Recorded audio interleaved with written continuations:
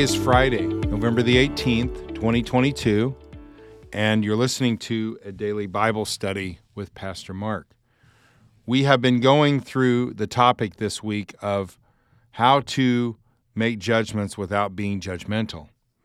And we have given 4 things so far. One is we said that we must be quick to believe innocence, and that is that people are innocent until proven guilty, not guilty until proven innocent. This is the judicial system's way, and this should be the Christian's way as well in how we view people. 2, we said, or Tuesday we said that we should be thorough before pronouncing guilt. Don't just believe something because one person tells you it, but instead check the facts out, find out the truth, do some research, ask questions, ask the individual, this is what's being said about you. So be thorough before pronouncing guilt. And then Wednesday, we said that the way that you can pass judgment without being judgmental is to always aim for restoration. If that's your goal, if your goal is to help the person be restored, to help the person get out of the mistakes that they're in and get back on the right path, if that's the goal, then that's a sign that you're not judging them. You're not being judgmental. You're judging them in the sense that they're not on the path that they should be on, but you're not being judgmental. You have a desire to help the individual. And a lot of times we just want the juice on people. We don't want to help them. And if you just want the juice but you don't want to help them, that's a pretty good sign that you're being judgmental. And then yesterday we said we need to keep quiet if possible. Just because we have 750 friends on Facebook doesn't, one, mean they're all our friends, and doesn't mean we should get involved in all of the situations in their life.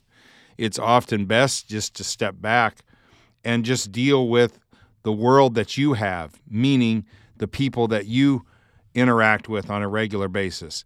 There's enough there to kind of keep us busy, much less to jump on the internet and get involved in a bunch of people's lives that we really have no relationship with. So keep quiet if possible. When you're constantly getting in everybody else's drama, it's a sign that you have a judgmental heart. And then the last thing I would say to you today would be to judge with right judgment. And there's a verse in the Bible, John 7:24, that I wanted to read for you today.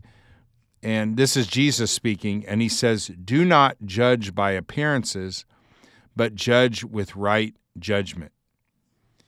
And we have to make judgment calls in our lives. We have to make judgment calls on a daily, if not an hourly basis. And so we should be consistently analyzing, am I making these judgments? Am I judging these people with the right kind of judgment, or am I doing it based upon appearances? So there was a story in the Old Testament about King David and how King David was chosen to be the next king of Israel. And we know that he was chosen by Samuel, the prophet Samuel. He came to the house of Jesse. Jesse had a lot of sons, and God had made it clear to David that the next king was going to come from the house of Jesse. And David was such an unlikely choice to be the next king that he was the last family member that was brought up before Samuel. And when David appeared, God said to Samuel, he's the one. He's the one that's going to be the next king. Because the judgment that was being made was totally based upon appearance. I have found in my life as a preacher that I communicate in front of people, and when I'm up there sharing the word and doing what God has called me to do, a lot of times I'll look out. And there's a way that I was taught to interact with people, which is when somebody's talking to you, look them in the eye. You act like you're interested. You nod. You pay attention. And yet I found that there's a lot of people that don't listen that way. They keep their head down a lot, or they seem to be distracted. And in my early preaching days, it was very easy for me to get up there and just start to get agitated with the audience because they're not listening in the way that I would listen, or they're not listening in the way that I've been taught. And so there's this temptation to scold. And what God taught me is that some of the people that seemed to be listening the best didn't hear anything I said.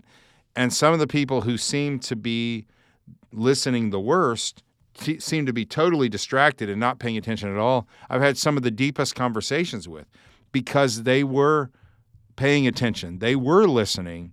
They just weren't doing it in the way that maybe I was taught to do it. So you got to be careful in life to just totally judge based upon the wrong judgments. You have to make judgments in your life. You do. For your safety, for the safety of those around you, to make good decisions, you have to make good judgments. But make sure that when you make those judgments, you're making them with right judgments, not based upon things that our world says that this is what's important, appearances. Judge rather, as best you can, judge based upon the heart and what's going on the inside. And that's where you got to get God involved in the process. And if you come to Topeka Baptist Sunday, I'm going to talk more about this then.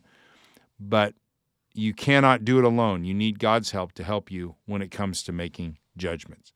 So Jesus, we pray that as we go through life, that we would look to you. We would seek your direction. We would seek your help and ask you to help us make good judgments as we go through our days. Thank you for doing it. We know that you will. We pray that you would help us to look to you always. It's in your name we pray, Jesus. Amen. Have a great weekend, everybody. I'll talk to you on Monday.